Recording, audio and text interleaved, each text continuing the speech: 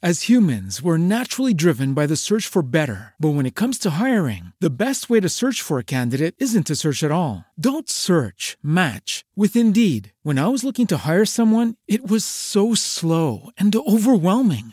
I wish I had used Indeed. If you need to hire, you need Indeed. Indeed is your matching and hiring platform with over 350 million global monthly visitors, according to Indeed data, and a matching engine that helps you find quality candidates fast. Ditch the busy work. Use Indeed for scheduling, screening, and messaging so you can connect with candidates faster. And Indeed doesn't just help you hire faster. 93% of employers agree Indeed delivers the highest quality matches compared to other job sites, according to a recent Indeed survey. And listeners of this show will get a $75 sponsored job credit to get your jobs more visibility at Indeed.com/podcast. That's Indeed.com/podcast. Terms and conditions apply. What if you could have a career where the opportunities are as vast as our nation, where it's not about mission statements, but a shared mission? At U.S. Customs and Border Protection, we go beyond to protect more than borders. From ship to shore, air to ground, cities to local communities, CBP agents and officers are keeping people safe. Join U.S. Customs and Border Protection and go beyond for something far greater than yourself. Learn more at cbp.gov/careers. What you said?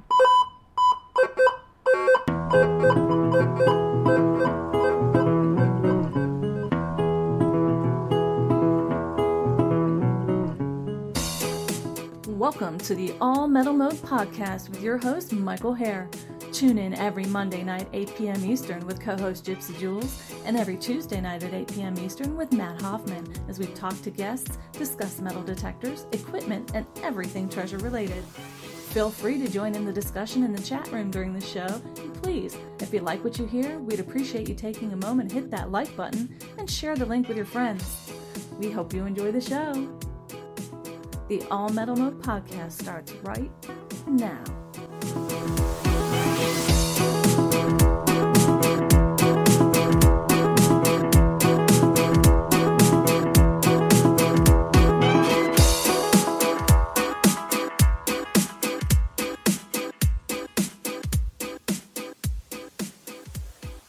Hello, everybody. This is Mike here, and you're listening to the All Metal Mode podcast with myself and Mr. Dorian Cook. You can find us on Facebook at All Metal Mode, as well as All Metal Mode Podcast UK. I don't know if you listen to the UK podcast. We do every Thursday at 3 Eastern, I believe. Yes, 3 p.m. Eastern. Of course, All Metal Mode is every Monday and Tuesday night at 8 p.m. Eastern Standard Time. Dirt Digest Magazine, we just, Sunday, we launched the new,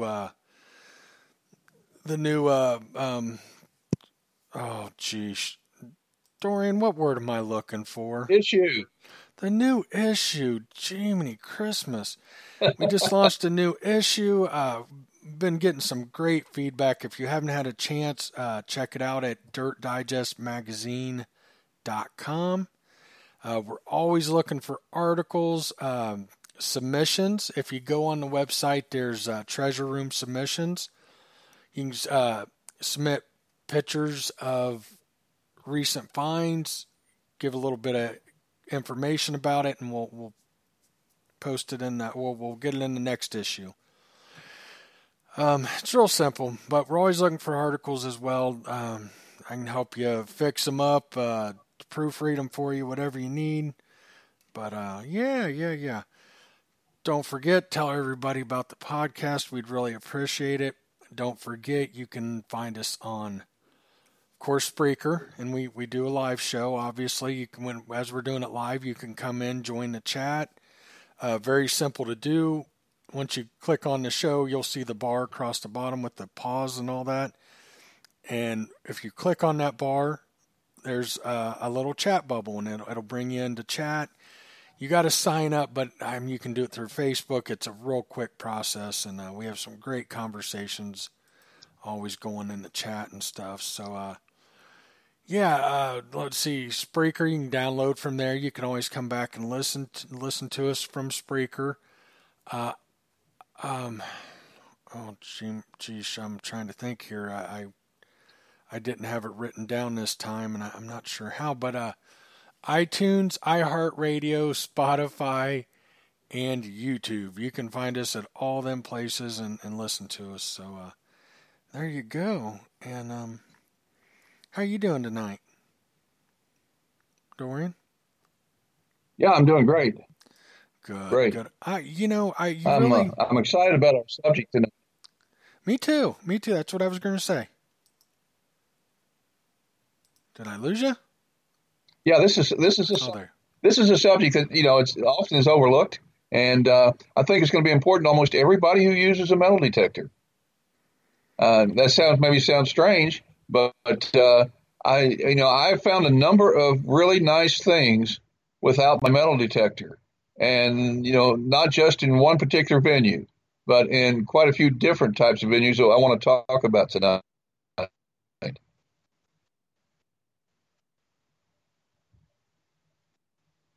So, Mike, are you still there?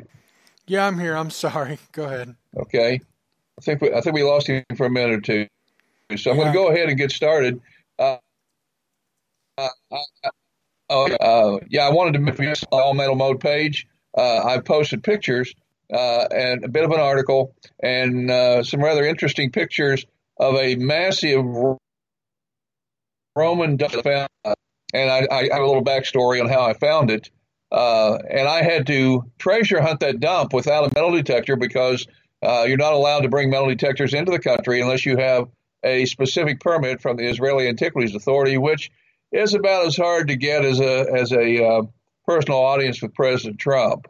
So, you have to put yourself to what they call surface collecting. You're not allowed to excavate even the smallest hole, even with a little pocket knife. You cannot excavate a hole in Israel, even, I guess on your own property over there. If you have no own property and you want to put in a pipe, you have to get a permit just from the Israeli Antiquities Authority to legally excavate. So that can take years, frankly, unless you are really politically connected. So that's not really a viable way to go. And of course, they're very generous if they give you a permit. All they ask is that basically you bear all the expense, do all the work, and then give everything you find to them. So, perfectly logical and fair, right? Well, anyway, the reason that if you haven't seen this post, please look at the pictures, because what I'm detailing is that I found a Roman dump along the Mediterranean Sea near the partially excavated ruins of the city of Caesarea. And there's two Caesareas. This is Caesarea Maritima. It comes from the Latin word, or comes from the English word maritime, meaning it's on the sea. It was a port city. For those of you that are students of the Bible, it was the city where Paul, the Apostle Paul, departed for Rome from. It was built by Herod the Great, and he spared no expense. And the city is covered under a massive amount of soil, and only 15% has been excavated. So they've got 85% of the city that's still yet to be dug up, and they've spent a lot of money, blown their archaeological budgets right out of the saddle with just what they found. They've got the Colosseum excavated and opened for tourists, and quite an impressive bit of ruins. They've got the horse race track, things like that. They have excavated, and they make for a wonderful, stop on a tour in Israel. But I had been there twice before, and we had a great guide. This guy had been voted the best guide in Israel, and so I turned my group of 20 who were there for the first time over to him, and I took off down the coast along the beach and got away from the proper ruins, so to speak. And immediately I discovered this giant vertical wall made out of soil and building stones and natural rocks and about every kind of human debris that would have been found in a dump that's over 2,000 years old. It was a Roman dump. The wall was about 20 feet high and it was nearly a mile long. If you can imagine a dump site that big.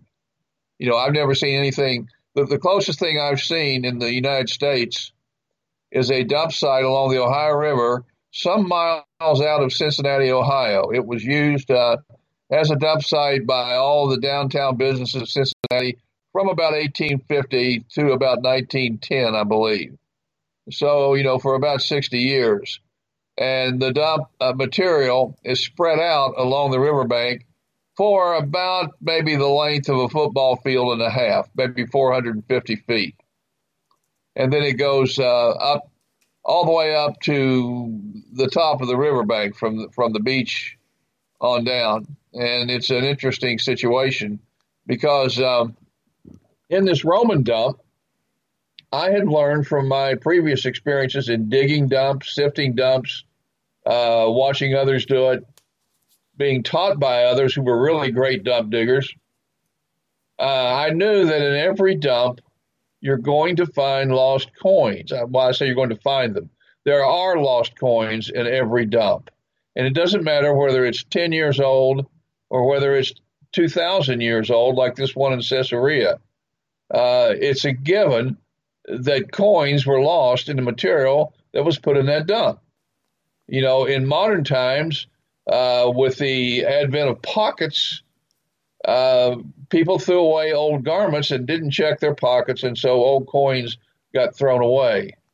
And I personally worked this river site that was involved with downtown Cincinnati, and I can tell you, you know, that just it was amazing how similar it looked to this dump that I found in Israel in many ways. And just as I found silver quarters, I remember taking a Flying Eagle quarter just sticking out of the side of the bank along the river where it had been thrown away in the dump. There was burned material all around it because they burn stuff in those dumps to try to get rid of some of the smell of the organic material and stuff. So I decided to apply myself to a portion of that dump. And of course, I had about an hour and a half of free time before I had to get back to my group. So I began to watch, and I used as a cover so I wouldn't draw too much attention to what I was doing. I had a digital camera in front of my face, and there were pieces of like amphora, maybe half of a wine amphora sticking out of this material, things like that. And I was taking pictures as I went. And, you know, it was just a precaution. And then sure enough, this fellow in plain clothes, who was probably mid-30s and probably was with what they call the Israeli Shin Bet, which is their internal security service, he hollers up at me. He says, "Hey, what are you doing?" And I said, "Oh, look at this bank. It's full of Roman artifacts, and I'm taking pictures. This is wonderful." He looked at me and kind of shook his head like dumb tourist and just walked on, left me alone. So whether he was with the government or not, I was glad I had the camera, and because he obviously accepted my explanation. And so as I continued to peruse this material from about 4 feet away and watching. As humans, we're naturally driven by the search for better. But when it comes to hiring, the best way to search for a candidate isn't to search at all. Don't search, match with Indeed. When I was looking to hire someone, it was so slow and overwhelming. I wish I had used Indeed. If you need to hire, you need Indeed. Indeed is your matching and hiring platform with over 350 million global monthly visitors, according to Indeed data, and a matching engine that helps you find quality candidates fast. Ditch the busy work. Use Indeed for scheduling, screening, and messaging so you can connect with candidates faster. And Indeed doesn't just help you hire faster. 93% of employers agree Indeed delivers the highest quality matches compared to other job sites. according to a recent Indeed survey. And listeners of this show will get a $75 sponsored job credit to get your jobs more visibility at Indeed.com/podcast. That's Indeed.com/podcast. Terms and conditions apply. With Lucky Land Slots, you can get lucky just about anywhere. Dearly beloved, we are gathered here today to... Has anyone seen the bride and groom? Sorry, we're here. We were getting lucky in the limo and we lost track of time. No, Lucky Land Casino, with cash prizes that add up quicker than a guest registry. In that case, I pronounce you lucky. Play for free at LuckyLandSlots.com. Daily bonuses are waiting. No purchase necessary. Void where prohibited by law. 18+. Terms and conditions apply. See website for details. After about an hour and a half, I had discovered some amazing things. If you look in the pictures that I posted on All Metal, you will see a close-up shot of the mouth of a very thin, delicate Roman glass bottle. Now, it's possible, even with that glass as thin as it is, that bottle that you see, the neck or the mouth of it, that there's a whole bottle there. And it would be quite a valuable artifact if you could excavate it. But see, I could not legally excavate it. I could have done it with my pocket knife, except, physically I could have done it, but legally I couldn't. So it had to stay there, and I had to be satisfied with the picture. But just a few feet from it, I saw the old greenish black color of a bronze coin sticking out of that material. And just like I pulled that Flying Eagle quarter out of the dump at Cincinnati, I pulled that coin out, and I thought sure that I had a Roman coin. And to my surprise, the coin had Islamic writing on it. So when we got back to Jerusalem, I consulted with our guide, and he had a brother who was in the professional coin business there in Jerusalem. So he called his brother, and his brother came over and looked at the coin and told me, he says, here in Israel, this coin will be worth about $500 American. He said, in your country, he said, it'll bring about $1,500. So I was quite pleased with my find. And, of course, you don't want to get caught smuggling artifacts out of Israel because you might end up learning what a Middle Eastern prison or jail is all about. And you don't want to do that under any circumstances. They still got the rubber hoses in those places, and they beat you with, and you don't want to go. You don't want to go there. So when I got to the airport and the really tough Israeli security, the baskets where you put your change in, I just threw all my change, which was a mixture of U.S. and Israeli coins, and I put this Islamic coin right in the middle of them, right there in plain sight, and went right on through. Nobody paid any attention, and I put it back in my pocket and came all the way to the States with it with no problems. So nobody can say that I tried to smuggle the coin, out of Israel. It was done right in plain open sight.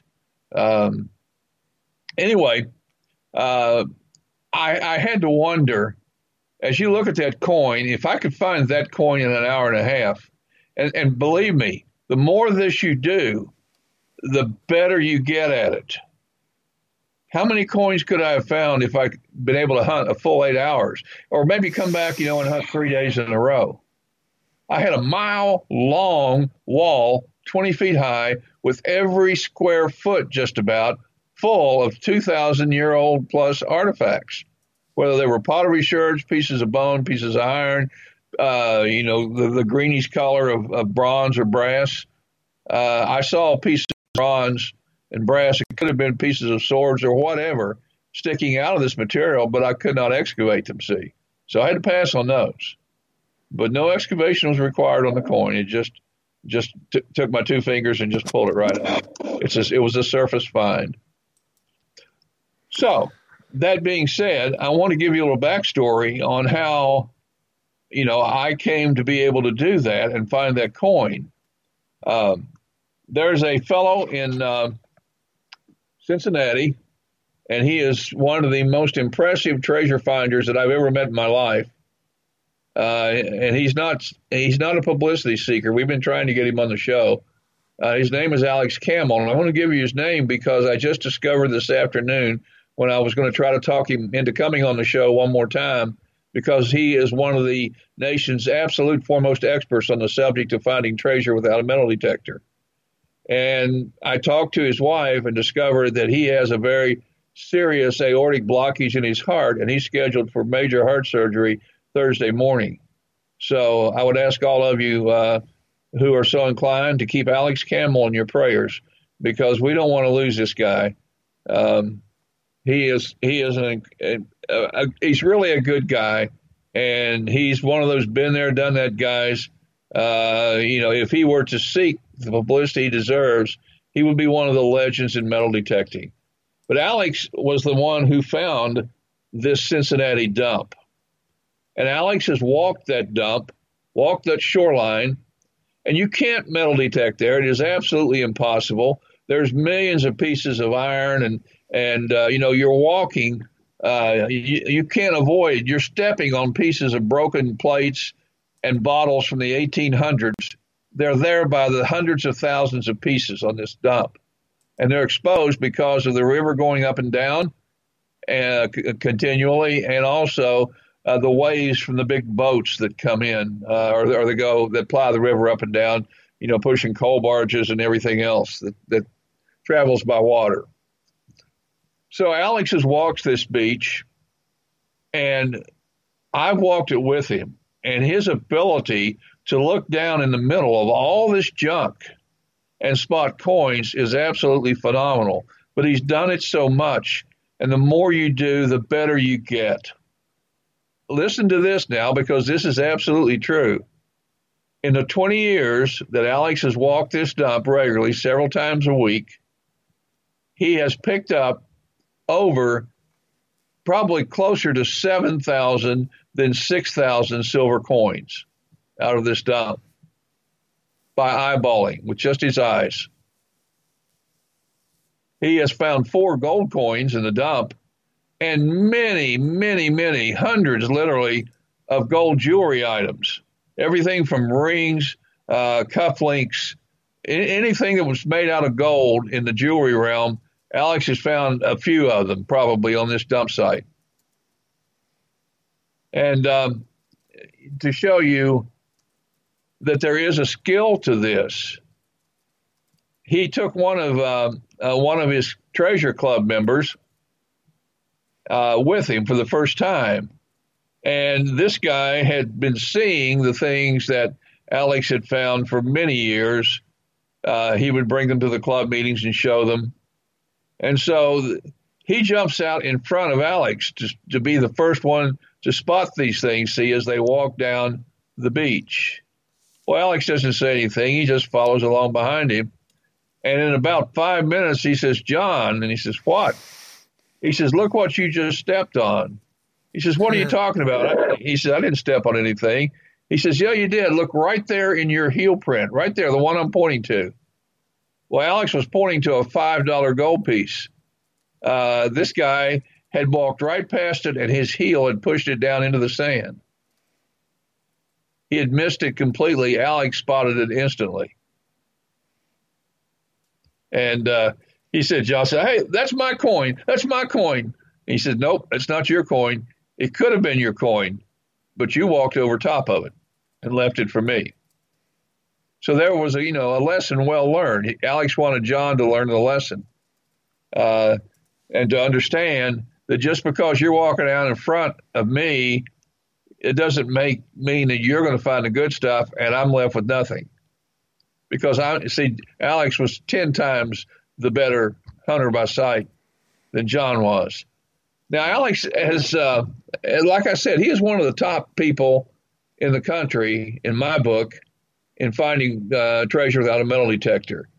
He does things like when they're building new roads or something, and they're going to tear out some of these old 1800s row houses that Cincinnati's famous for. They're brick row houses. They're narrow houses. They're 3 or 4 stories high.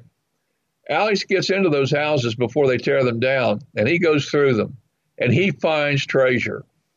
He was telling me in one house, he got up in the attic, and he checks out between every beam in the attic, crawls around in there, braves the spiders and all that stuff, and the rats and all that.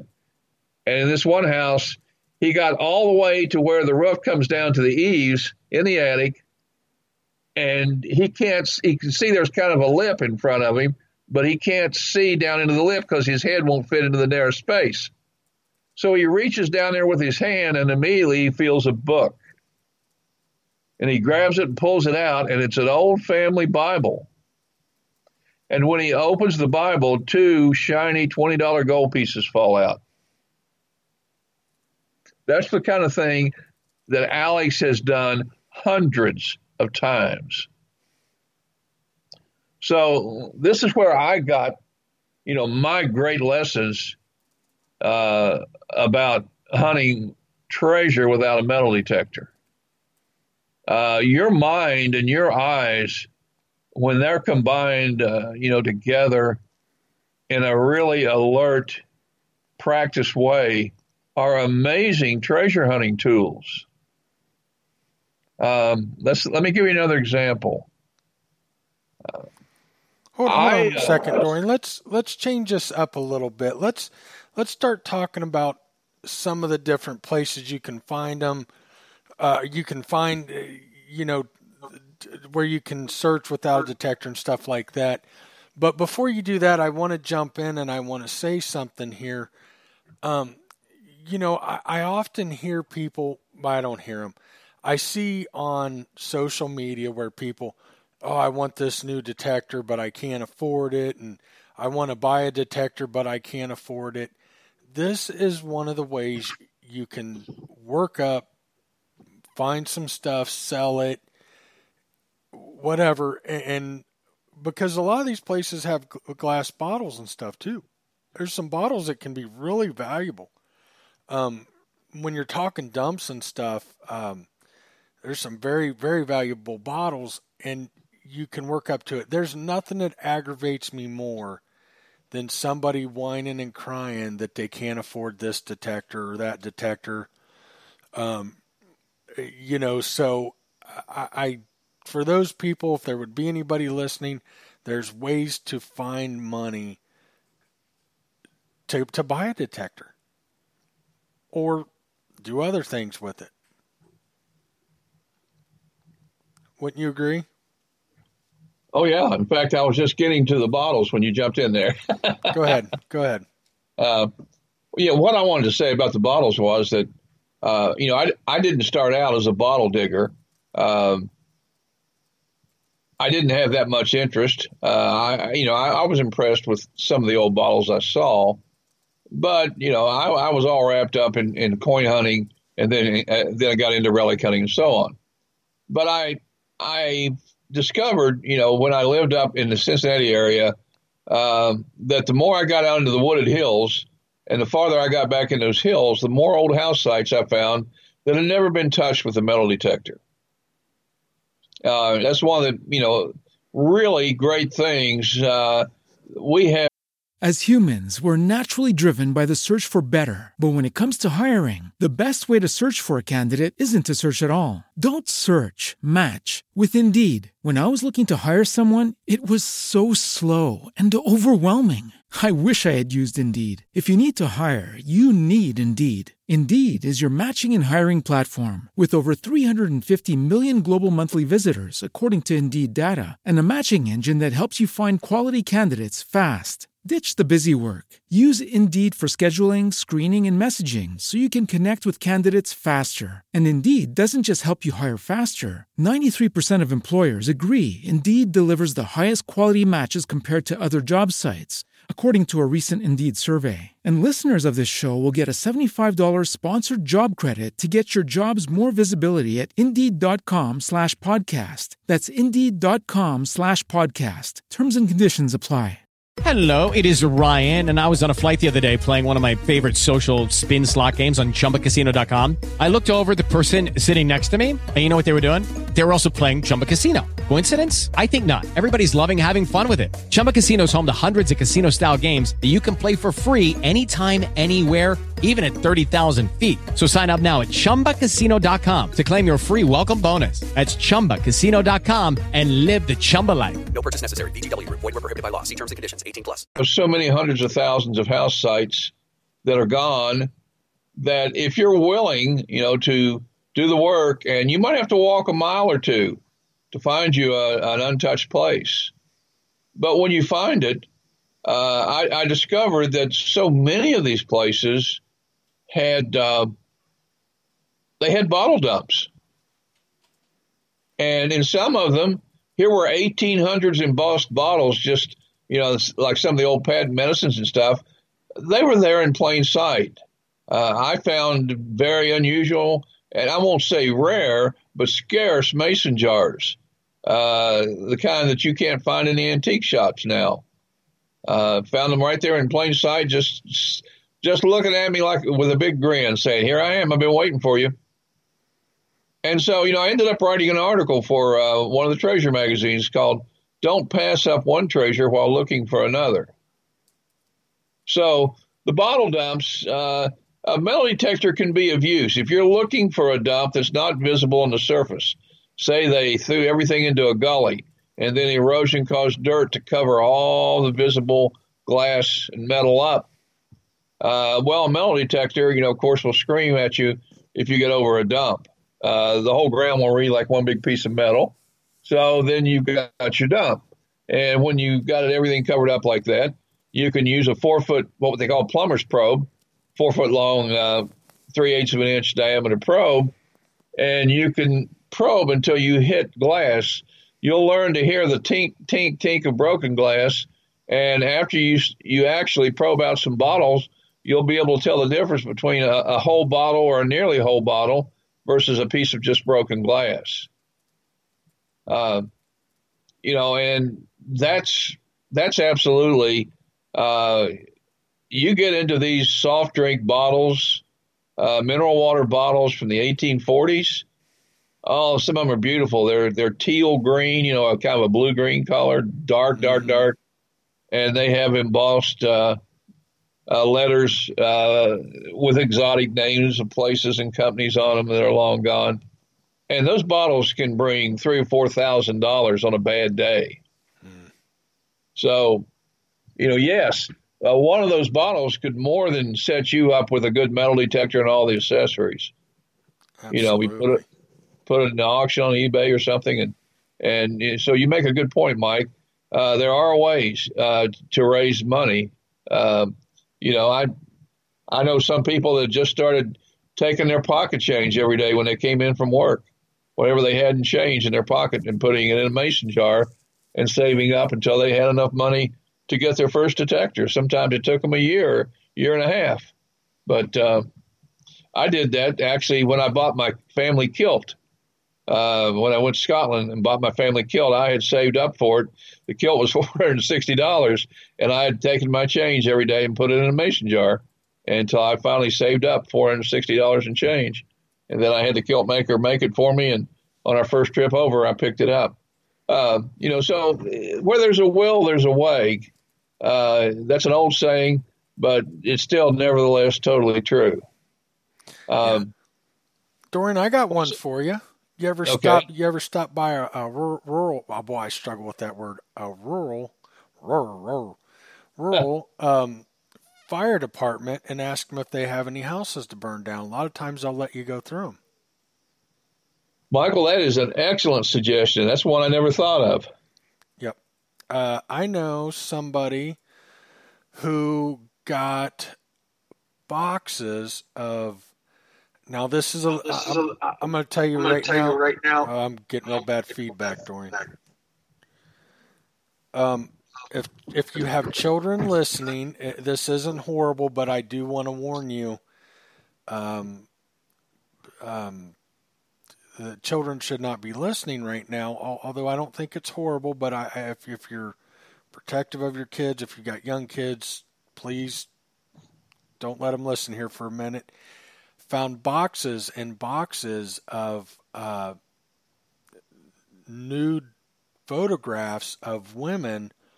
Here he was a professional photographer, and we're talking like, I'm going to say 30s to 50s was probably the latest, and they were worth a fortune.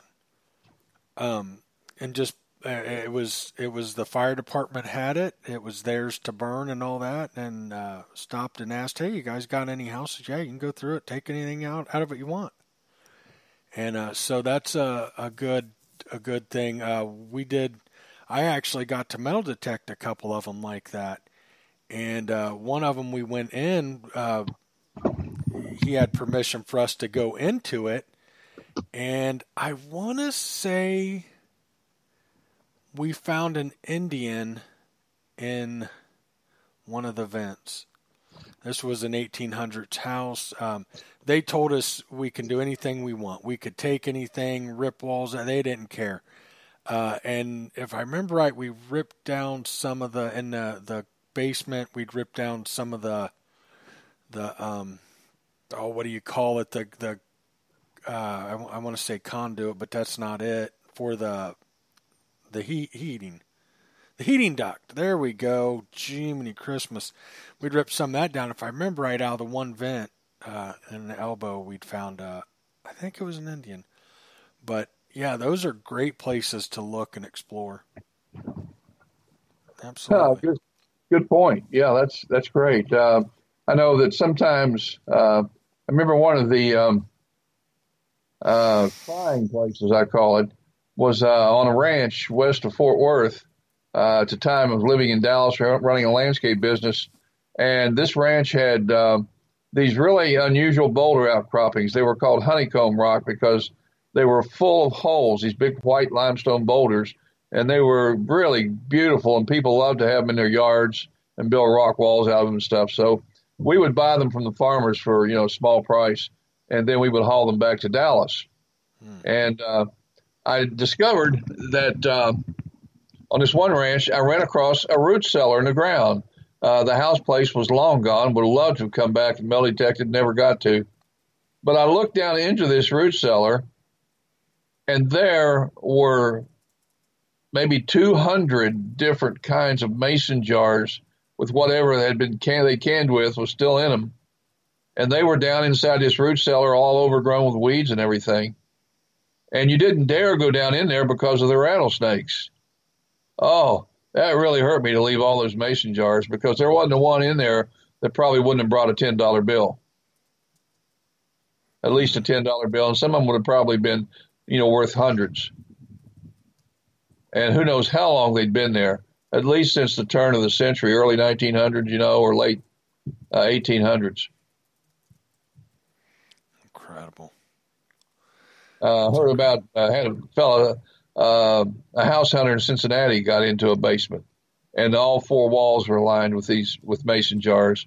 And he ended up, he had to go through the unpleasantness of opening and dumping all the contents, but he got a small fortune in different kinds of unusual mason jars. For those of you that might not be into bottles or don't know a lot about bottles, there's different categories. There's poison bottles, what they call patent medicines, which are the old cork stopper bottles. A lot of them are kind of a light blue-green color. A lot of them are clear, and they have embossed outrageous titles on them, like Dr. Feelgood's Conchagula, for asthma and dropsy and stuff like that.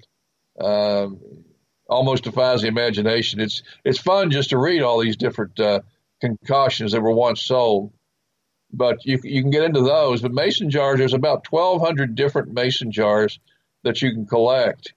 The ones at the top end of the scale are bringing over $10,000 a piece now. So yeah, that's another type of treasure hunting without a metal detector you can do. Even you can sell the zinc lids that go on them. I've eyeballed a lot of those. Of course, you can metal detect, and everybody's dug up a few of those. But those will bring $2 or $3 a piece now in the flea markets. And there's not a mason jar going now that won't bring at least 5, and usually more like 10. Try to find one in a flea market or antique shop that you can buy for less than 10 now. Even the most common ones are bringing that kind of money. But anyway, did you say a mason jar worth $10,000? Yeah. Oh, there's more than one. Yeah. Really? There's mason. Well, let me say this.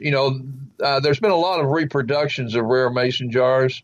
Mm-hmm. So if you find one in the color I'm going to mention here, you've got to be careful because it's kind of like those Confederate belt buckles with a bullet in them. You know, most of them are fake. And if you can find one of the cobalt blue jars that was made in the 1800s, mid-1800s, you got a real keeper. If I had one, you know, I would expect, and I wanted to sell it, and it was in great shape, I would expect it to bring $3,000 to $4,000, depending on what the embossing was on it. But there are other jars, and I am not up to date because I had to quit collecting mason jars. I was collecting mason jars, poison bottles, patent medicines, and I ended up with my garage full of these bottles from bottom to top. And my wife kind of said, you know, you're going to have to choose, make a choice, me or the bottles. And I said, well, honey, I'm really going to miss you, you know? Yeah, right. No, I didn't say that. I got rid of the bottles. So I keep a few special bottles around. I probably have a total now, instead of 1,200 bottles in my garage, I've probably got about 30 or 40 real keepers in the house and on the mantle, places like that. I have some rather scarce mason jars on the bookshelf, and I still use them to collect my pocket change. You know, we still save our pocket change. I got a great mason jar story for you, a little bit off the subject. I was at an auction probably 6-7 years ago, and it was right across the street from where I lived, and it was in town, but they had a big lot, and a big lot. Matter of fact, there was a house or two had been torn down that belonged to this property in town, so you can imagine it was a pretty good sized lot now. And the whole area was full of mostly glass, like glass jars, or, you know, like the fancy glass, like candy dish stuff, you know. Well, I don't know anything about glass, not interested. I walked in the house to see what was going on. They had 2 auctioneers going. Well, everybody was out back with that glass. I bought a pickup truck, and I mean a full-size, long-bed pickup truck full of mason jars for $7. And when I say mason jars, I mean the old zinc lids. Probably 95% of them were green or blue. There were Atlas, Mason, I mean, you name it. There were ones I'd never heard of, but although I kept a couple, I'm not a materialistic person. I'm not somebody that likes a bunch of stuff. I loaded them up and took them down to my sister-in-law who does canning. And I gave her about a truckload of mason jars. So you probably would have been in heaven there. Oh, wow. all kinds of different names, and like I said, green and blue. I don't know. I know green and blue was most of them. Most of them even were blue, but they were all old. They all had the zinc lids, nothing, or even the snap over lids. You know, the glass lid with the rubber and then the metal, right? Snap over things. A lot of them were that. Well, just for a little bit of a hint of people who are not going to go to the trouble to become bottle experts, when you're out and about, you know, and you're doing a flea market or an antique shop or whatever, the colors you want to look for are golden amber, a brown, apple green, and cobalt blue. Those colors, if you find a mason jar and it's not a reproduction, and it should be, you know, it should give you some information on the bottom of the jar. It should have some numbers and things that aren't right for an old jar. Should be able to recognize a repro without too much difficulty. But if you can find those, any mason jars, and there's a number in those colors, if you can pick them up at a reasonable price, you know, if you can pick them up for under $20, you should be in good shape as far as having something that's worth quite a bit more than you paid.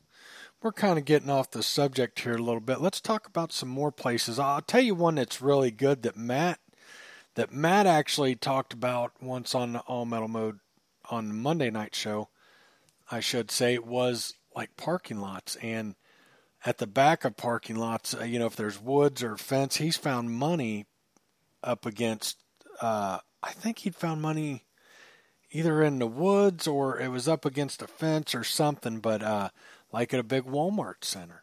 And I've heard of that. I've heard of people, not only that, I told you a story earlier about a guy that was telling Steph that he'd lost a few $100s out of his car, blew away, and couldn't get it down. Well, that went somewhere. Always keep your eyes open. Absolutely. That was one of the things that my friend Alex did also with great success. He walked those parking lots.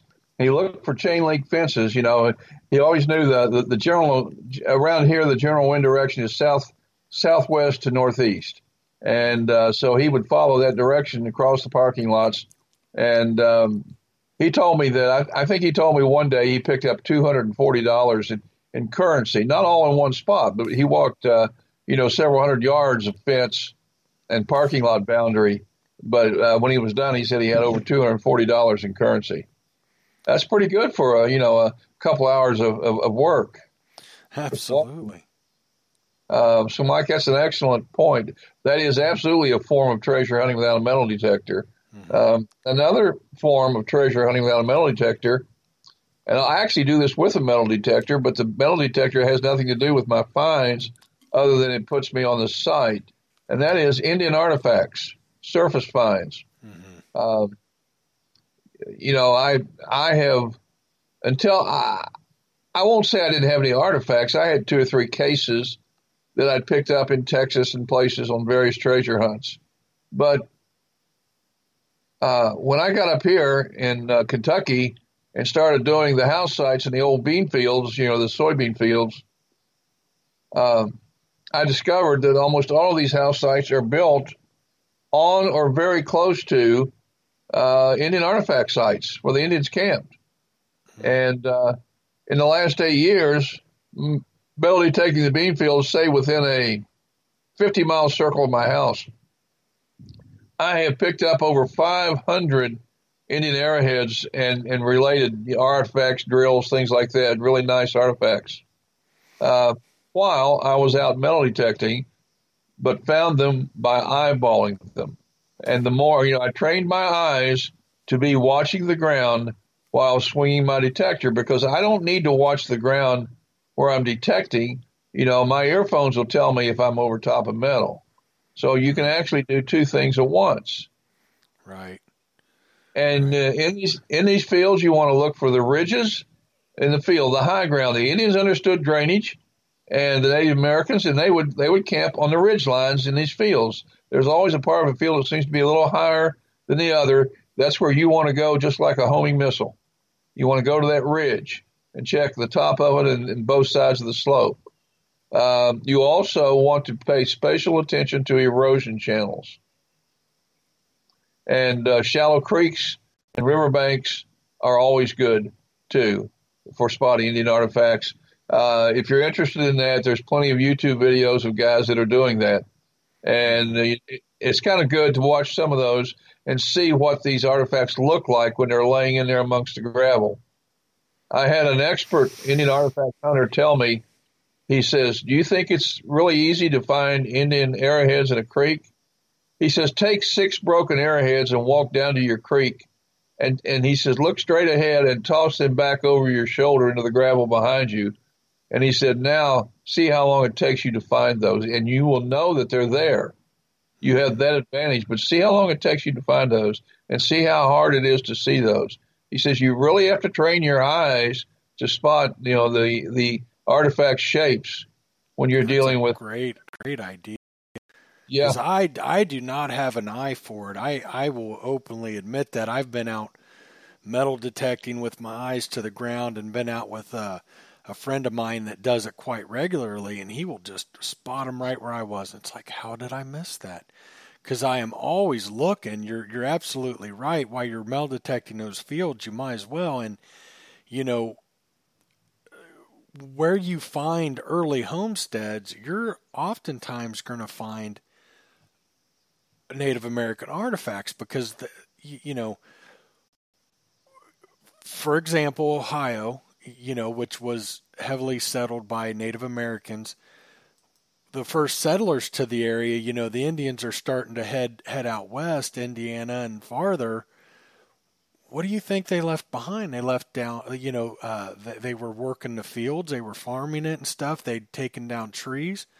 Well, why wouldn't you settle there? So oftentimes you're going to find when you're relic hunting in the field, you're right on top of Native American artifacts as well. Absolutely. They go hand in hand. And absolutely. I'll tell you what, I am aware of having I've gone to a few Indian artifact shows in this area, and I've met some top hunters and stuff, and I am aware of hundreds of thousands of artifacts that have been pulled out of the fields here in Kentucky in the past, let's say 40, 50 years. Mm-hmm. Now, it's illegal in Kentucky now, isn't it? No, it's not. It's illegal to surface out in Ohio. It is not in Kentucky. It is illegal to dig graves in Kentucky. So you can't hunt for Indian artifacts in Ohio anymore? I'm told that if they catch you walking a field, even if you don't have any artifacts, that they'll arrest you. And I do know that the hunters on YouTube that do the riverbank here, the Ohio riverbanks, they only hunt the Kentucky side. Yikes. I mean, that's what I'm seeing, in the way of a pattern. I do not know. I have not inquired as to the official, law on Ohio because, frankly, I've got my hands full with places to hunt Indian artifacts in Kentucky. I don't need Ohio. Right. There's only so many trips you can make, and if you've got good sites, why spin your wheels taking on more than you can really cover?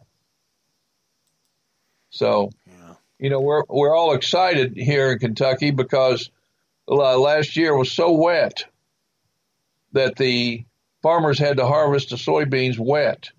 The fields were wet. They made huge ruts in the field. And ordinarily they're doing this no-till planting, where they don't break the ground. They don't disc it. They don't plow it. Right.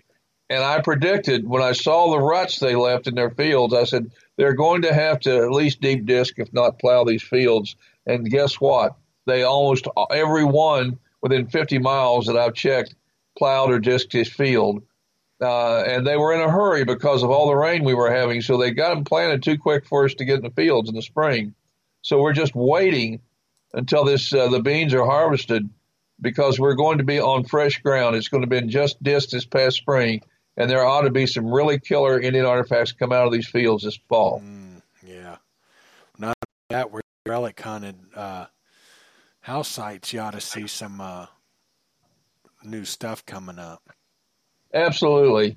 And then, I think all of us that metal detect have actually spotted coins and things before we run our detectors over them on some of these old sites. Oh, yeah. Yeah, for sure. And I think one time, I say that most of us have. I haven't so much. I evidently do not have an eye for anything. I went to dig a good signal once, and as I started to kneel down, I see the large scent. But I do know, I am aware of people who, especially Indian artifact hunters, who have found silver coins and stuff laying on the ground, which, if you can find one who doesn't metal detect, they will share with you where they've come across brick and pottery and stuff like that. So yeah, and good point, Mike. And if I can back up just a second, I mentioned that big Cincinnati dump. Well, think of all the river towns. Some of them have come and gone. Some of them are still there. But think of all these river towns, not just on the Ohio River, but any big river that you are near, wherever you are. There's going to be dump sites all along that river. Mm-hmm. And, if you're diligent and do a little research, you could probably find even a small town dump site could be a real bonanza. As humans, we're naturally driven by the search for better. But when it comes to hiring, the best way to search for a candidate isn't to search at all. Don't search, match with Indeed. When I was looking to hire someone, it was so slow and overwhelming. I wish I had used Indeed. If you need to hire, you need Indeed. Indeed is your matching and hiring platform with over 350 million global monthly visitors, according to Indeed data, and a matching engine that helps you find quality candidates fast. Ditch the busy work. Use Indeed for scheduling, screening, and messaging so you can connect with candidates faster. And Indeed doesn't just help you hire faster. 93% of employers agree Indeed delivers the highest quality matches compared to other job sites, according to a recent Indeed survey. And listeners of this show will get a $75 sponsored job credit to get your jobs more visibility at Indeed.com/podcast. That's Indeed.com/podcast. Terms and conditions apply. It is Ryan here, and I have a question for you. What do you do when you win?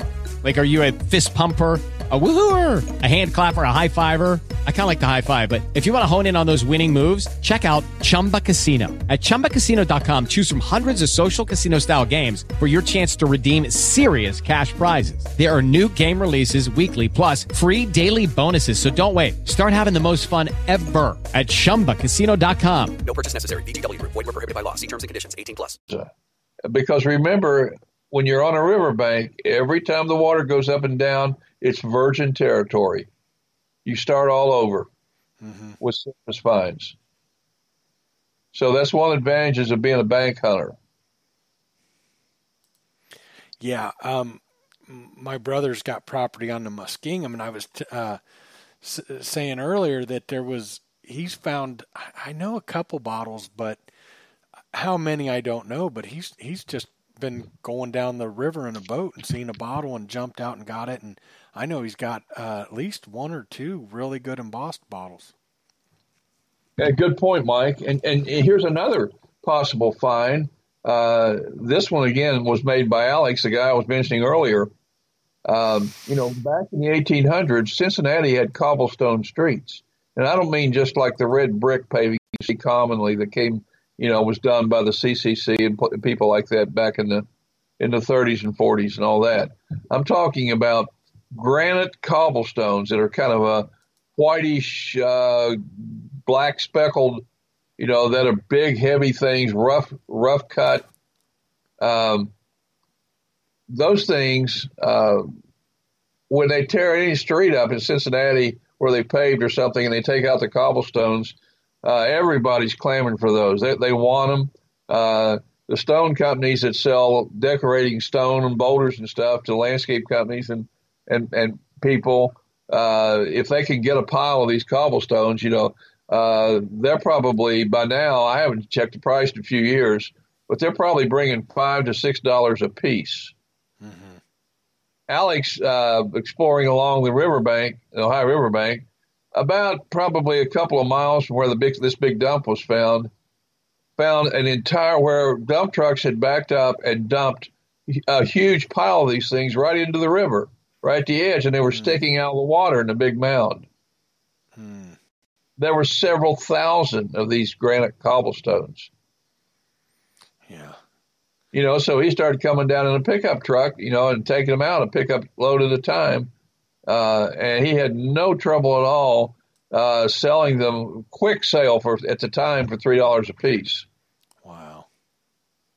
So see, that's another one. This is my point. When you put on the old thinking cap and you're aware of your surroundings, things that never appeared to you to be treasure before can suddenly become treasure.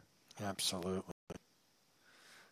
And you follow any creek or river long enough, you're going to find a dump. Eventually, you're going to find a dump. Yeah, you are. And it's, you might find coins. You're going to find bottles. That's what mostly ended up in those dumps in my experience. I'm sure other things have ended up in them, but you can find coins and everything else that got dumped out as well. You can, and you want to check, if you have access to a boat, you want to check your islands in the river, especially after the water's gone up and back down again. Now, the rivers are funny. The Ohio River's funny. One time it comes up and goes down, and it leaves a foot thick layer of gooey mud over everything and just ruins any serious hunting the banks for anything. Then the next time it comes up, it takes the mud completely away, leaves big erosion ditches in the bank that expose whatever's in there. And it's just perfect. That and I hit it just right after having totally bombed out because of the mud the previous time I was there. This was maybe a month later, and I hit it right after another big flood, and it just removed all of this mud and left a nice clean layer of beach sand with erosion channels in it. And I was killing a little time while I was waiting for a local mechanic to be available to work on my car. So I went to this site, and I picked up 9 perfect arrowheads in an hour and a half. Wow. Caught the conditions just right. Now, it was interesting because I took one of our new group members, James Ryan, just a couple of weeks ago, and we went to this same site. And I was telling him, I said, we're going to find something good. We always find something good. And to my amazement, for the first time out of maybe 2 or 3 dozen times I've been on this site, the river had put 2 feet of just regular old beach sand on top of everything. And it was to find any flint at all, and we didn't find one single arrowhead. We did find some flint tools and scrapers and things, but that was the first time. I had never found at least, an arrowhead or 2 when I went on this site. So the river's a fickle mistress. She can put kisses on you one time and kick your butt the next. Very true. But nonetheless, those who persevere are going to come off with some really great finds. And by the way, while you're on the riverbank, while we're talking treasure, one of the great things like the Ohio River is driftwood. It will take pieces of wood, pieces of lumber, and it will tumble them through floods and bring them down the river, who knows how many miles, maybe hundreds of miles. And here's a beautiful piece of wood that has been all rounded off, and it is absolutely perfect for craft sign making. And I mean, these pieces you can find, you could go down along the river in a boat that has some carry capacity, or maybe even pull a little, rubber raft or something that can carry stuff, and you could get a load of this driftwood and sell it to people that do arts and crafts signs, because they make beautiful signs. I've got a couple that I've made on my place from the Ohio River, and you'll find these big, I guess they're pieces of tree stumps or something, but they're like giant wooden eggs. They can be 3 feet long and 18 inches thick in the middle, and they're perfectly shaped like an egg. All naturally kind of sanded by the action of having tumbled down the sands and the beach and all that stuff and in the water. And when it comes to big rivers like the Ohio, the Mississippi, whatever, it is possible to find anything that's ever been lost on a riverbank. You can find a boat that was washed up on the last flood, broke loose, and I've seen everything from John boats to you name it. That can be classed as river salvage.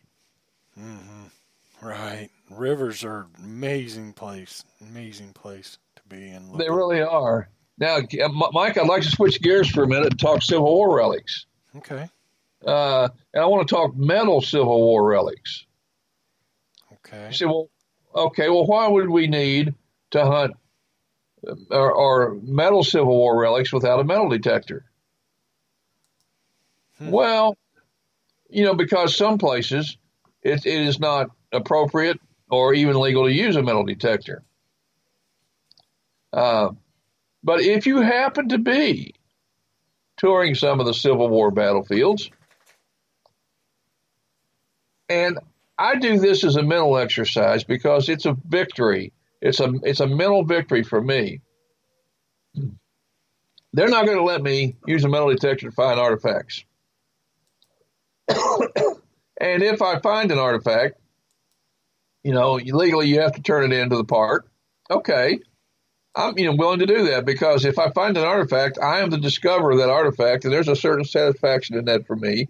I'm not there I didn't come to tour the park, looking for treasure, so to speak.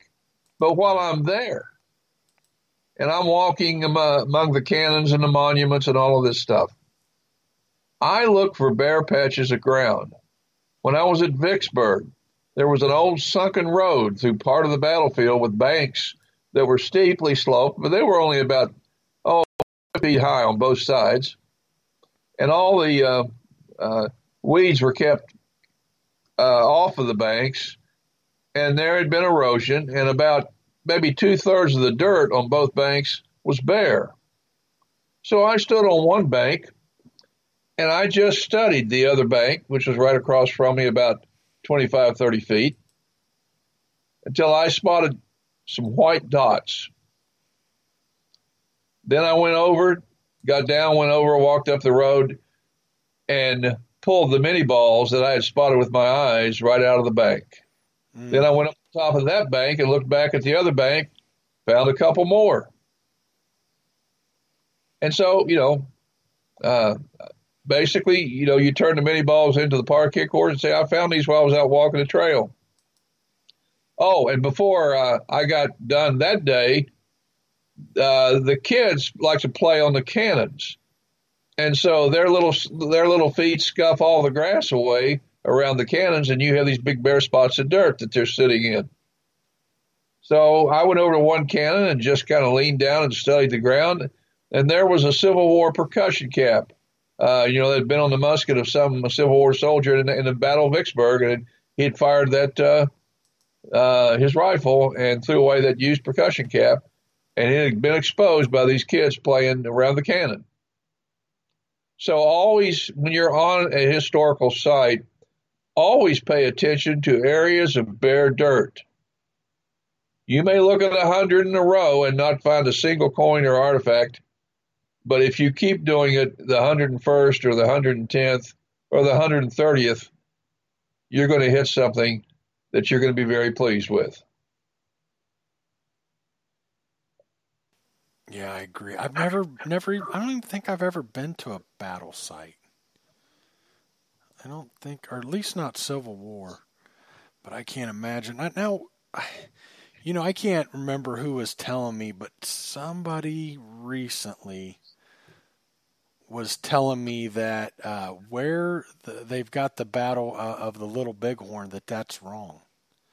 Do you know anything about that? I wish I could remember who told me that. Mike, that was Keith Wills. Was it on the podcast? Yeah, Keith actually went out there and detected on the battlefield. He worked with the metal detectors out there that helped the Park Service. Oh man, how cool would that be? So yeah, it's to me there's a lot of pleasure in discovery.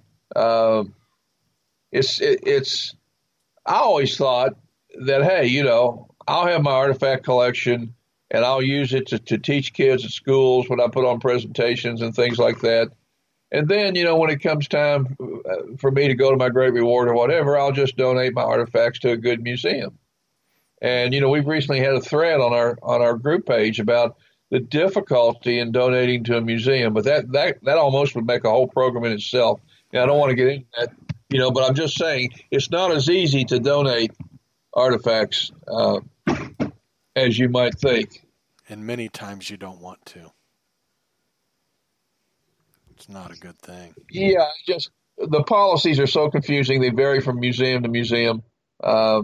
And what everybody has discovered, several people that have made major donations, was that the museum turned around and sold everything they donated to private collectors to raise money to buy something else.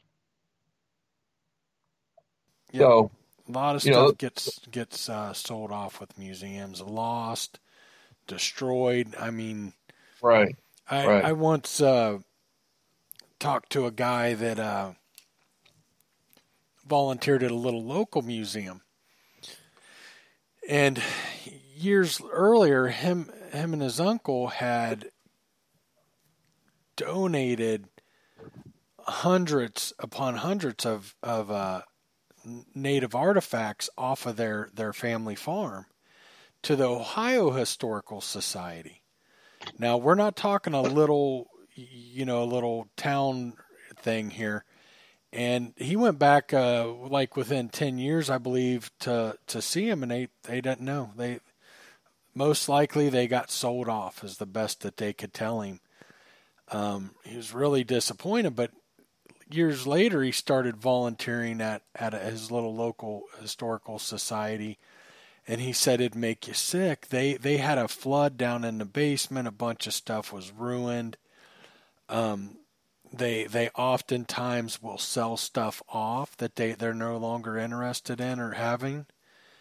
And how sad is that? Could you imagine having, one time I had a bunch of artifacts for a town that was gone by 1832, and I was going to donate them, and I just didn't get a good feeling.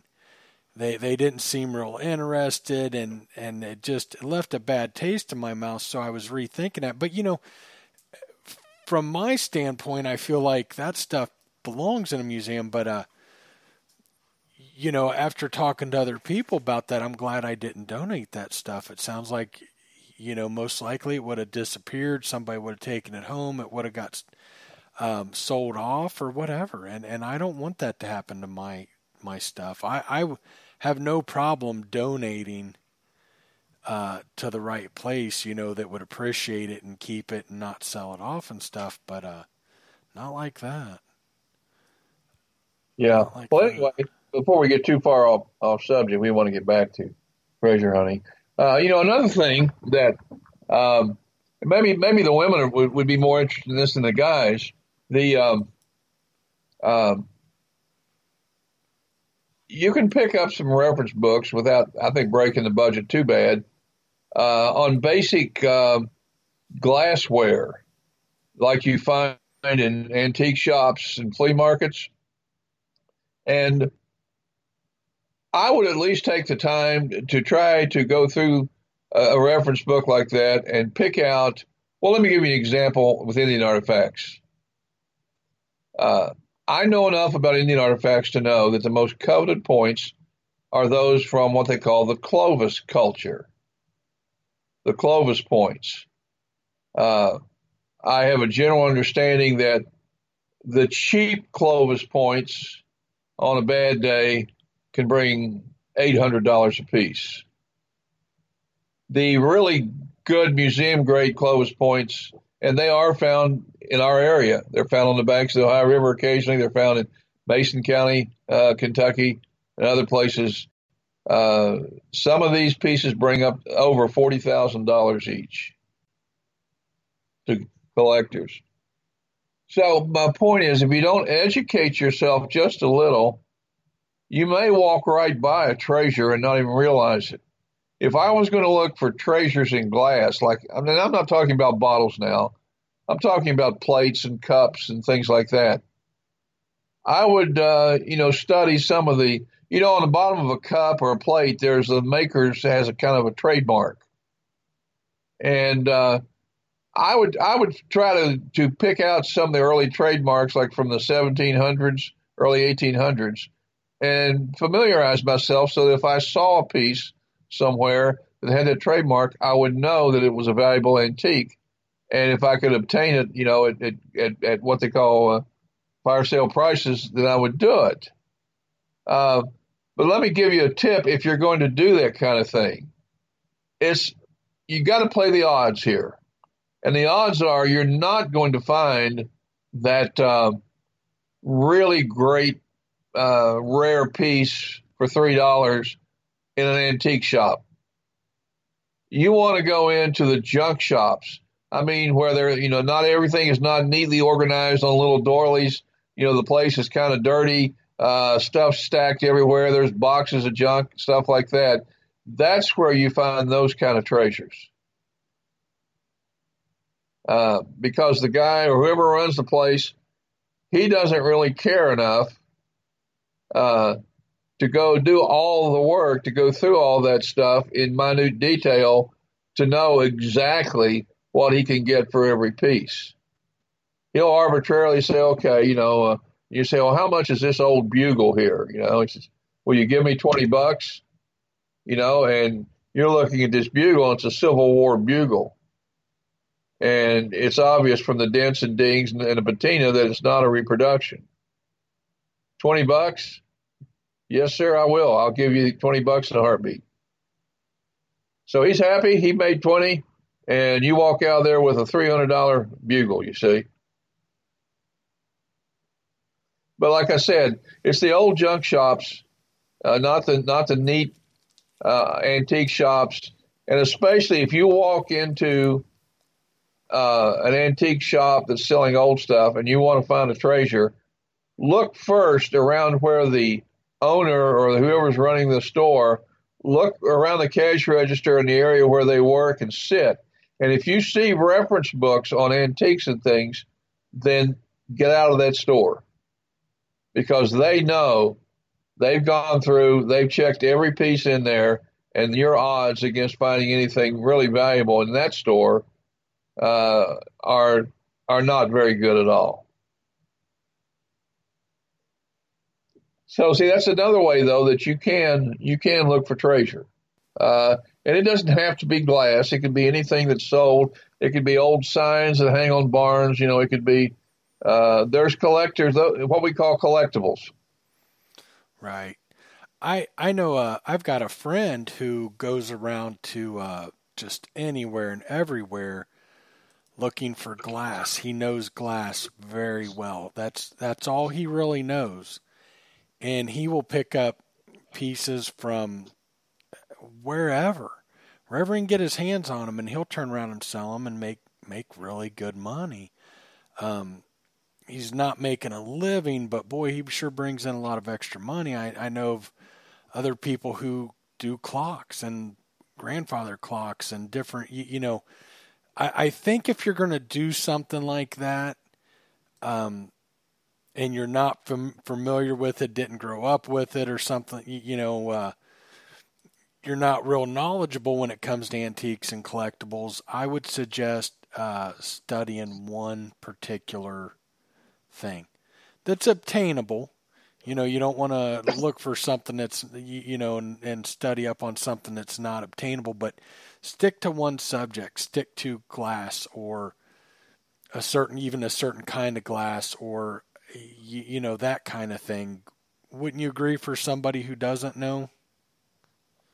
Yes, but if I could add one thing there, Mike, it would be that be a little bit familiar with different, you know, what goes on in your state. For example, there are certain towns in Kentucky that they just specialize, I mean, almost in antique stores.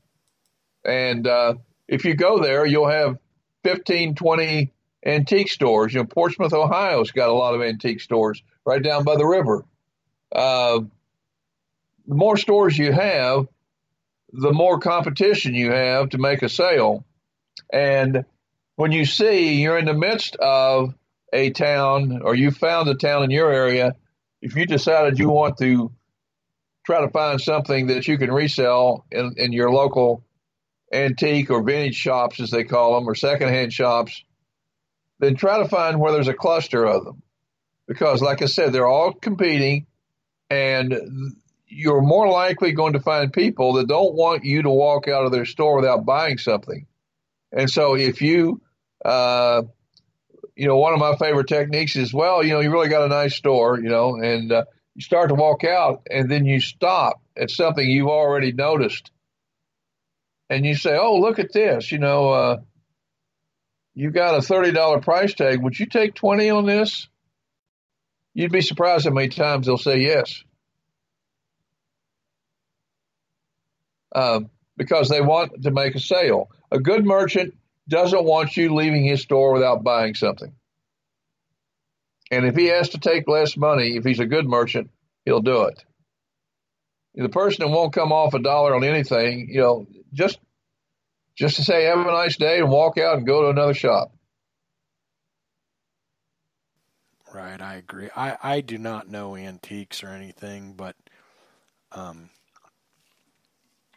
like I said, you know, Mike, if you like, for example, let's say the ladies, one of your listeners, one of the ladies says, you know, I'd really like to get into you know, buying and selling antique plates or cups. Well, what she wants to do then is research and find where is the area in her state or in her surrounding, say within a 200-mile circle, what area would have the most opportunities to find an old cup or a plate? And don't waste time hitting every little town along the road in that sense, but focus your research. Research is a key to any type of treasure hunting, whether metal detector or whatever, all the other stuff we're talking about. Yeah, I couldn't agree more. There's an area that I wanted to hunt in another state, and it's just been so dense in underbrush and foliage, and it's got rattlesnakes in it. And I don't mind rattlesnakes as long as the ground is fairly open and you can see in front of you. But when you're having to walk through brush and you can't see 2 feet in front of you where your feet are going, it's not good. Even if you got snake guards, it's no fun to get struck. Right. And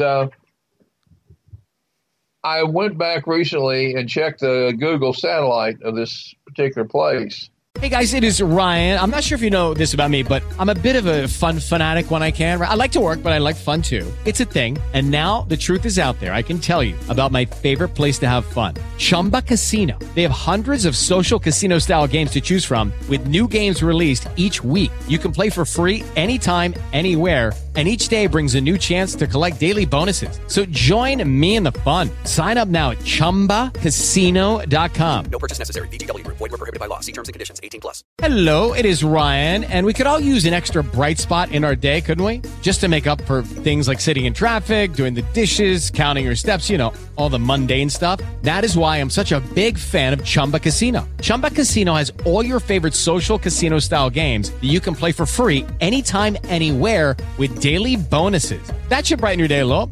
Actually, a lot. So sign up now at ChumbaCasino.com. That's ChumbaCasino.com. No purchase necessary. VGW. Void where prohibited by law. See terms and conditions. 18+. And guess what I discovered? What's up? There had been a forest fire, Mike, and the whole area had burned off. Oh, wow. And see, that could be a real game changer. So an area that's not accessible, today could be accessible 2 days from now because it burned off. Right, absolutely.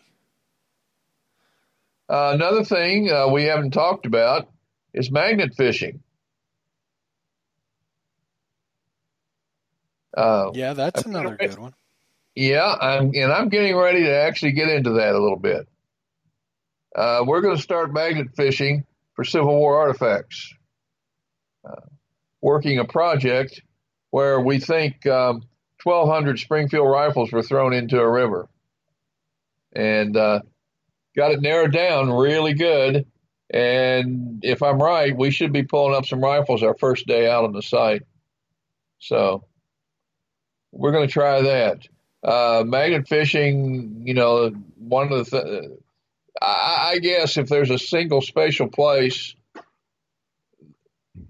that you would want to focus on, it would be bridges. Because bridges is where people they throw guns, they throw coin collections, they throw things they want to get rid of off of bridges. Now, granted, you're not going to pull up a, pardon? I said that's a really good point. Yeah, and there's, they throw junk off bridges too, of course.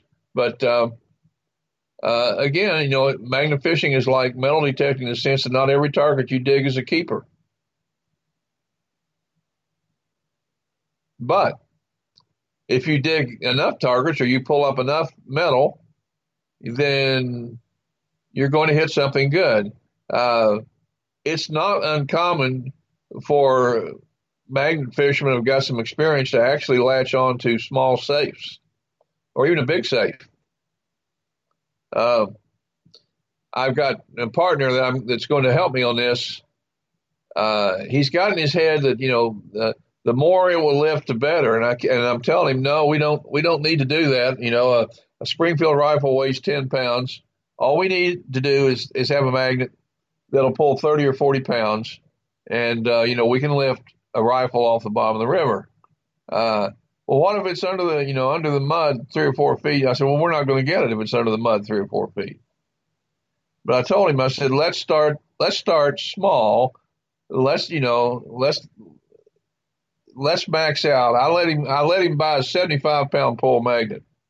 Now, a 75-pound pull magnet, if you get your fingers between a piece of metal and that magnet, you're going to have injured fingers. So, that is the danger you have to be careful of. You have to be aware. It's a hazard. Just like there's certain things, you got to be careful. I'll give you an example. A lot of us used to use screwdriver probes. We get these long, thin screwdrivers that had 8 or 9 inch shaft on them, and then round the tip of them on a grinder so that they wouldn't tend to damage the coin with sharp corners. And we use them for probes and digging tools. And I can tell you this: I stuck one all the way through my opposite index finger. I got in too much of a hurry. Yikes. And, buddy, I nailed myself. So there's always hazards, when you're using sharp edge tools and things like that. And the same thing with magnets. You don't know. You can pull up old syringes and things like that. So you have to be careful. But still, nobody said that hunting treasure, was always going to be a walk in the park. Sometimes risks have to be taken, but risks that can be managed. Risks that if you're diligent and you're cautious, the odds against you being injured from that risk are extremely small, and that's what you do in that regard. Mike, when you were out detecting old house sites, I assume that, of course, you don't do just field sites where the house is gone. If you can get permissions around old houses or old structures, you do those too, right? Right. Okay. Let me ask you something. Have you ever done barn searches for artifacts and things? With a metal detector or just looking around? Just looking around. Yes, I have. And did you come up with anything good? Well, I don't remember anything, so evidently not, or at least not much. Of course, I know this is more in the Civil War territory, but if you have access to a standing barn and you can go in and look at the timbers, if they're hand-hewn timbers, it could date back to the Civil War. It could have just had new roofs put on it and new siding, but the frame could be, identified as being pre-Civil War or that period. I know guys that have found swords stuck, in between the boards and the posts that hold up the barn, or just hanging, on pegs or something along the walls here and there. They found swords, bayonets, because a lot of times the farmers would use these tools in their harvesting. They turned swords into corn knives and stuff like that.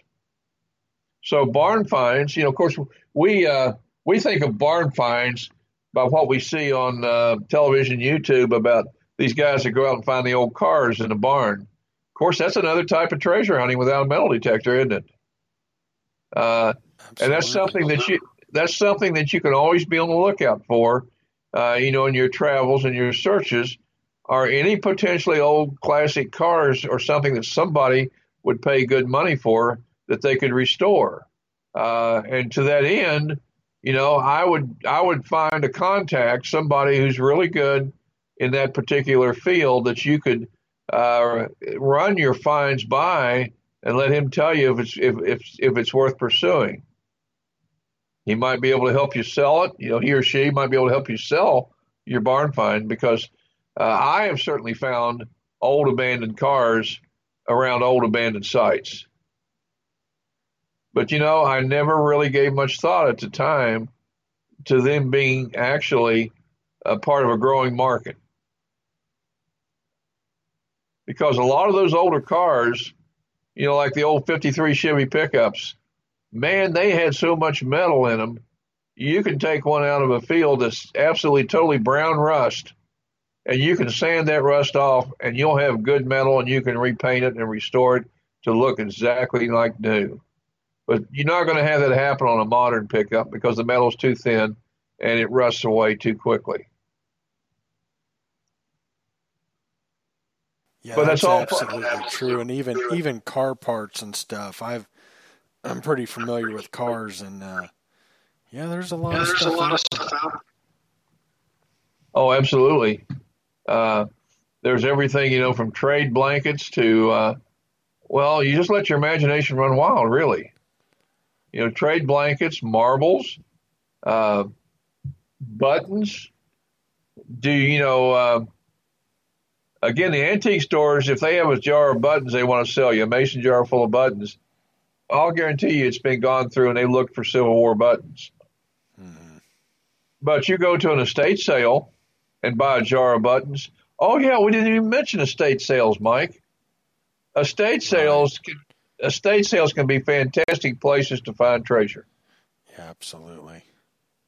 The goal of everybody there, the owners, and the auctioneers is to move that stuff, to get rid of it, get it gone.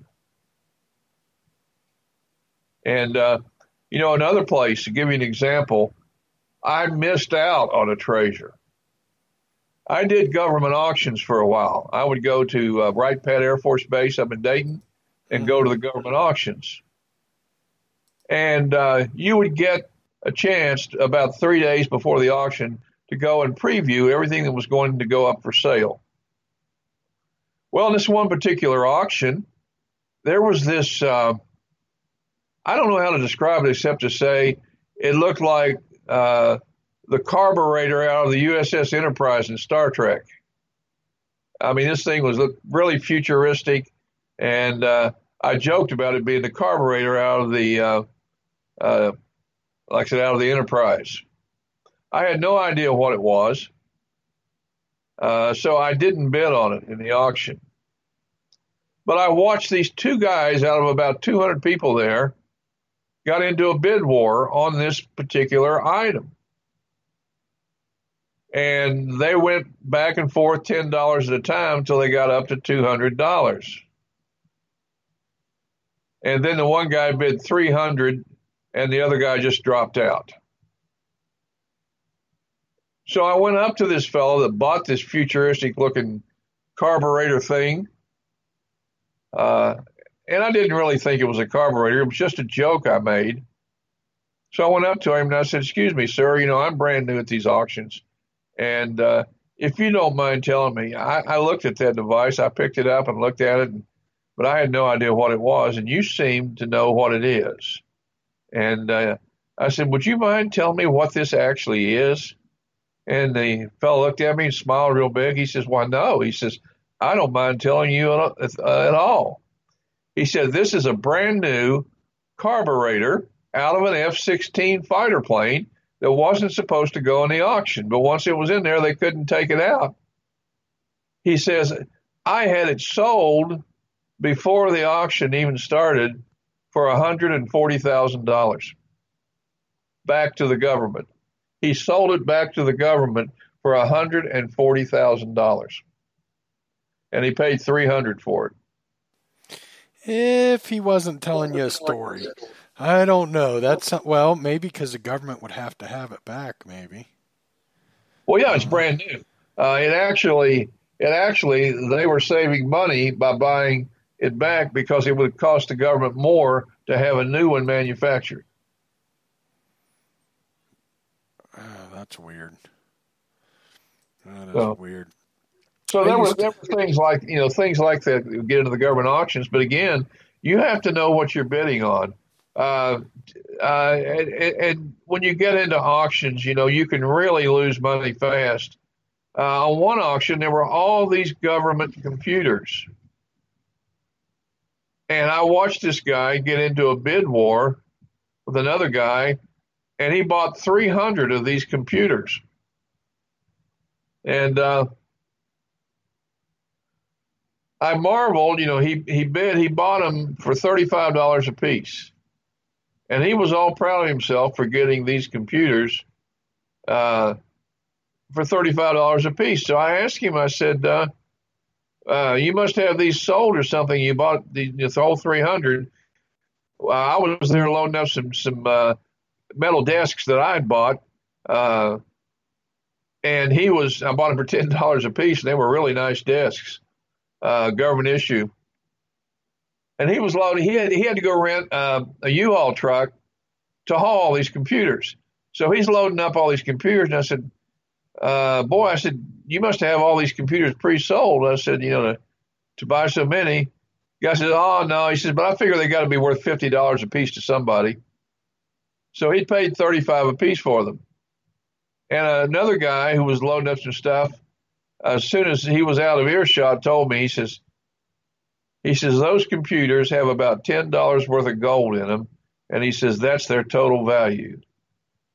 He's going to lose $25 a computer if he figures out that he can sell them for the gold.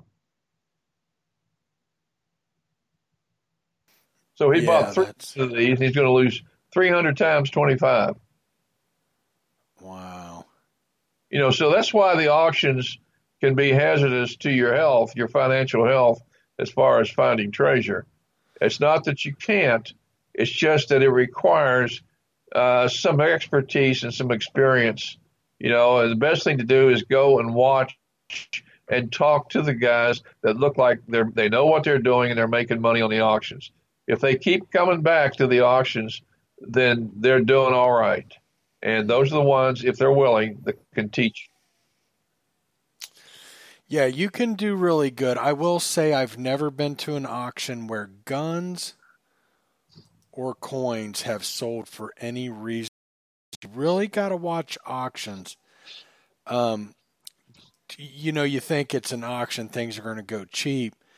But I can tell you for a fact that there are people who will overpay for stuff. They will bid it up and overpay for things that are ridiculous. Guns and coins are very hard to find at an auction, in my experience. But there are deals to be had, and especially at the end of the day, when the crowds are dwindling down, everybody spent their money. I've seen boxes of stuff go for pennies on the dollar. Big piles of boxes, and you look in there and you see something worth $5, and that's on the top of this big box. And when it's worth $5 and the whole box goes for $1. Now, there might not be, heck, the rest of it might be all trash down there, or there could be something worth $100 or $200 or $300. It's really incredible. I told you about buying all those mason jars. I bought a truckload of books one time. There was at the fairgrounds. There was this huge auction. I believe they had 3 auctioneers going, and everywhere you turned, everything seemed to be going really high. And I was just kind of walking around, and this auctioneer went over to these. I think there were, if I remember right, 3 hay wagons, 2 or 3 full of boxes of books. And there were probably 5 or 6 people standing around there. The auction started going, and the first box, they bid it up so much, and whoever won the bid got to pick the box they wanted. Well, after this happened 3 or 4 times, you might get a box for $1 or 50 cents. And it got to where you buy 5 boxes for $1. And I don't know what I paid. If I remember right, it was something like $12, and I got tons and tons of books. There were some 1800s books, including a Bible from the early 1800s that I put on eBay. I didn't know how to sell it other than eBay. Figured, eBay's real good about telling you what something's worth. If you post it right, you're gonna get pretty fair market usually, and it sold for $100 and some. That one single book, Wow. So auctions, they're iffy, and you got to be really careful. But boy, you hit the right one or the right time, and it can be amazing. My brother was so upset with me one time this beautiful big wood burning stove, and I think it went for like $12 or something. And my whole thing was I was there with my sister-in-law, and I thought, how am I going to get that thing loaded up in my truck? I mean, it was an old, big, heavy, and but that thing was worth big money. A nice, good working old one like that. So, but like I said, I've seen guns and coins go for higher than you go buy. Coins that you could go buy at a coin shop going higher than they ever should. It's crazy. So you got to be careful. You do have to be careful. That's true. And there's another way to treasure hunt. I'll give you an example. It can be something that you need. I needed a little hand winch to mount on my 10-foot trailer that I could winch my boat in that we're going to use to go magnet fishing in. And we have a new Harbor Freight store. I think everybody's heard of Harbor Freight. And, they have a lot of junk, quite frankly. But sometimes they have some really nice quality stuff at a great price. And so I went looking for a hand winch. Didn't need too much quality, just something that would suffice. And I bought a hand winch there for $30. And when I opened it up, it turned out to be about 3 times nicer than I expected. Turned out to be heavy duty, quality made. I had a friend of mine who's an expert on stuff like that. Had him welded onto the corner of the trailer for me. And he just kept raving about it. He said, man, this is a great winch. What did you have to pay for this? I said, $35, with tax. And he said, that's a great price. He said, this is a quality piece of equipment. And I thought, well, see there, if you're a careful shopper, you can go into a junk store and find bargains on really good stuff. But it's not going to be everything on the shelf. It's going to be an item here, an item there, an item over here on the other side of the store. That's just the way it's going to be. But to me, if you go in and find what you're looking for at a great price and it works for you, well, you have, in a sense, been a successful treasure hunter that day. Yeah, I couldn't agree more. But are you ready to wrap it up? Do you think we covered everything, Dorian? I think so, unless anybody's got any questions or anything else they'd like to. Of course, if you're out there and you got a question, absolutely. I haven't been. I don't see anything going on much. I mean, I see a lot of good conversation, but okay. Yeah, I think we can wrap it up. If anybody has a question, go ahead and ask it, or if you got a comment or something for us, let us know. My kid is being loud. I don't know if anybody can hear that in the background, but hopefully not. Yeah, I can't hear it. Well, we've I think we at least made a point that absolutely, if you put your thinking cap on, excuse me, look around you, and different areas of the country, different opportunities for treasure.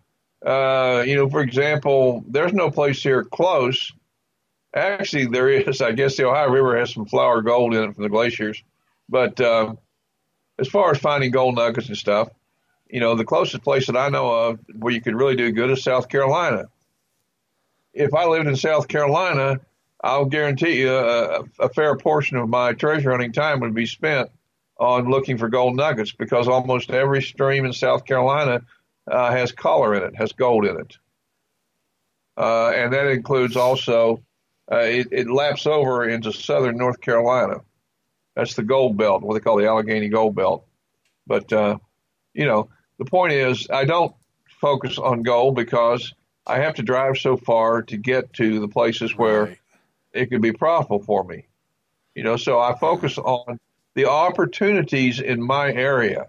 What can I do in my area? Well, there's about 6 or 7 different types of treasure hunting that I can do here and have a chance of doing well. Now, 3 or 4 times a year, maybe a little more, I may go out. I may go to Arkansas, or I may go back, someplace where I have a chance to maybe really hit it big. And I'll take those risks and do a few trips because getting out and going to another completely different geographical area and doing some treasure hunting, you'll be amazed. You'll come back to your area, and it's like it resets your mind, and you start to see your own area more clearly, and you come up with better ideas on where to hunt, things like that. So, I do recommend to people try to get out of their home territory and take a trip 2 or 3, 4 times a year to somebody else's territory and do a different type of metal detecting, different type of terrain, that type of thing, or whatever type of treasure hunting you want to do. Yeah, absolutely. I think that's great advice. Great advice. So. Well, anyway, somebody on down the road is going to come back and tell us, hey, guys, you really got me thinking about treasure hunting without a metal detector. And let me tell you what I was able to find, what I did, and what happened. Yeah, that'd be great, wouldn't it? Absolutely. Oh, I'll be eager to hear those stories. There's treasure everywhere. If you look, you know what to look for. You know how to go about it. There's literally treasure everywhere. Absolutely. So, okay, I don't see any questions or anything. Let's go ahead and wrap it up. All righty. Dorian, thank you so much. Great show. Absolutely fantastic show. And thank you to all the listeners for tuning in. Yep. Good night, Dorian. Okay, good night, everybody. Good night. Hey guys, it is Ryan. I'm not sure if you know this about me, but I'm a bit of a fun fanatic when I can. I like to work, but I like fun too. It's a thing. And now the truth is out there. I can tell you about my favorite place to have fun. Chumba Casino. They have hundreds of social casino style games to choose from with new games released each week. You can play for free anytime, anywhere. And each day brings a new chance to collect daily bonuses. So join me in the fun. Sign up now at ChumbaCasino.com. No purchase necessary. VGW Group. Void where prohibited by law. See terms and conditions. 18+.